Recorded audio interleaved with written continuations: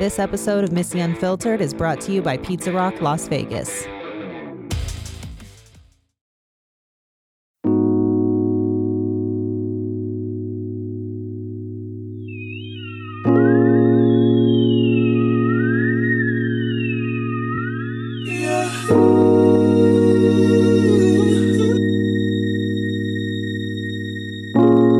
We want what we can't have. We crave the things we shouldn't. We crave and we cave.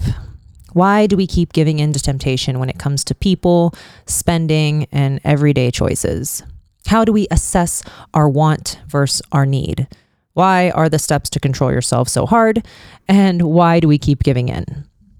I read that it's important to admit that we want something we shouldn't.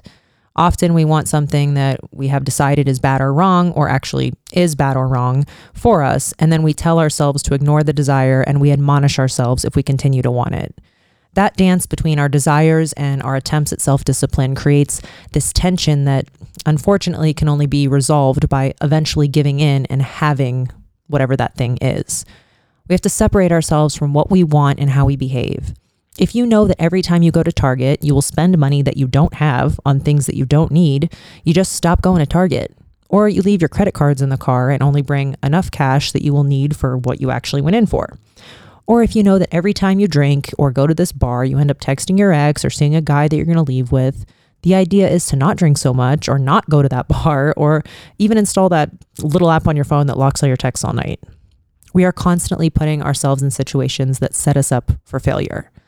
But something very simple like food. I know exactly what I can eat and what I shouldn't eat to be in my absolute best shape. But why is it so hard to stick to a meal plan? Why is it so easy just to buy a bar of chocolate at the gas station when you went in to buy water?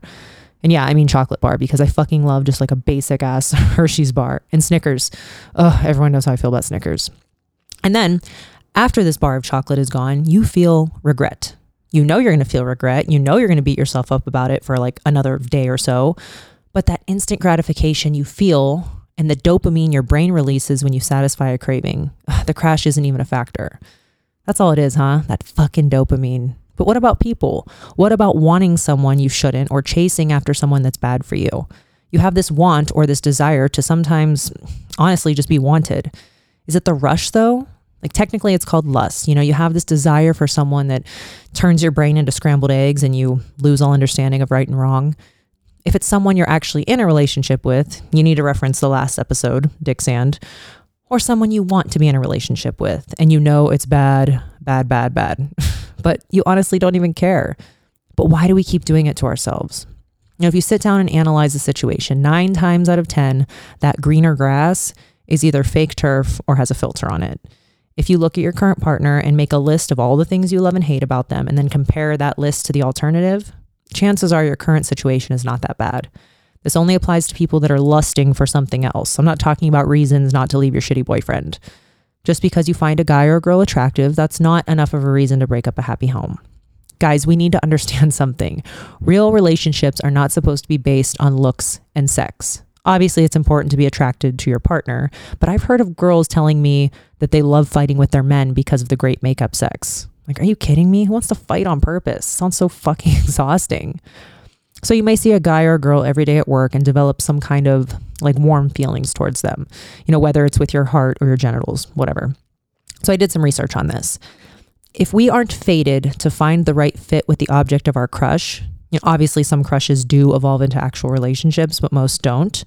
Or if you're already in an intimate relationship, a crush isn't a reliable indicator that something is wrong with your relationship. Far too often, when drawn like a meteor to someone other than their partner, people rush to the conclusion that their partner is not fulfilling them. More accurately, crushes reveal parts of ourselves that we have not courted for a long time. They signal unlived aspects of our full and embodied expression. Crushes can also help us play out and recognize our not so healthy relationship patterns in ways that are not entirely destructive. You know, in one friend's case, the ups and downs of her unpredictable connections with her crush fulfilled her longing for someone who was inconsistently reinforcing and unevenly available, like she realized, her father. Her other relationships were healthy, but some hidden part of her was fulfilled by the inconsistency she felt with her crush. Ding, ding, ding, daddy issues.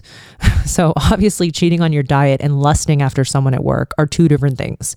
But is it possible that there's some kind of underlying issue for both? 100%. There's something about eating something that satisfies a craving or clicking add to cart that brings joy. I can't tell you how many online carts I've left full and never actually bought anything, because as soon as I check out, I feel the joy and then I get like buyer's remorse and immediately regret it. Which makes me think of the time I got hustled into buying a Kirby. I won't even tell you how much I spent on this thing, but they send in this handsome young man to show you how well it's going to clean your carpet. And then when you're like, yeah, sure, this sounds like a good idea, they send in this fucking bum to close the deal, which I would have never let into my house with a vacuum. But like, I blacked out when I agreed to buy this thing, I swear to God. And I legit had buyer's remorse. And the situation didn't give me any kind of like special rush of dopamine or anything like that. But the regret, that was fucking real. Like, I still look at this vacuum and want to cry. But with food, like, I'll crave a burger in the worst way and I'm eating it, just shoveling fries into my face hole, just thinking about how mad I'm going to be at myself after. But I just keep eating. And that's probably what it is with people too. You know, you're just sitting there with the person you're not supposed to be with, thinking like, wow, this is a terrible idea, but you don't actually leave. But also, a crush can provide a private space for vitality and excitement in a life full of responsibilities that rarely has a moment of complete autonomy. Being in the thick of a crush can make us feel sexy and beautiful and can inspire us to enhance our self-care, which in turn makes us feel more appealing.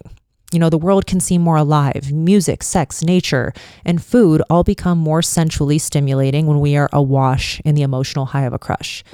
It can point us towards part of ourselves that want more attention and development.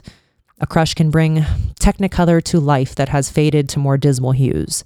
There's no moral wrongdoing in harboring a crush. The problem comes when we act them out, possibly against our own values or in ways that harm others.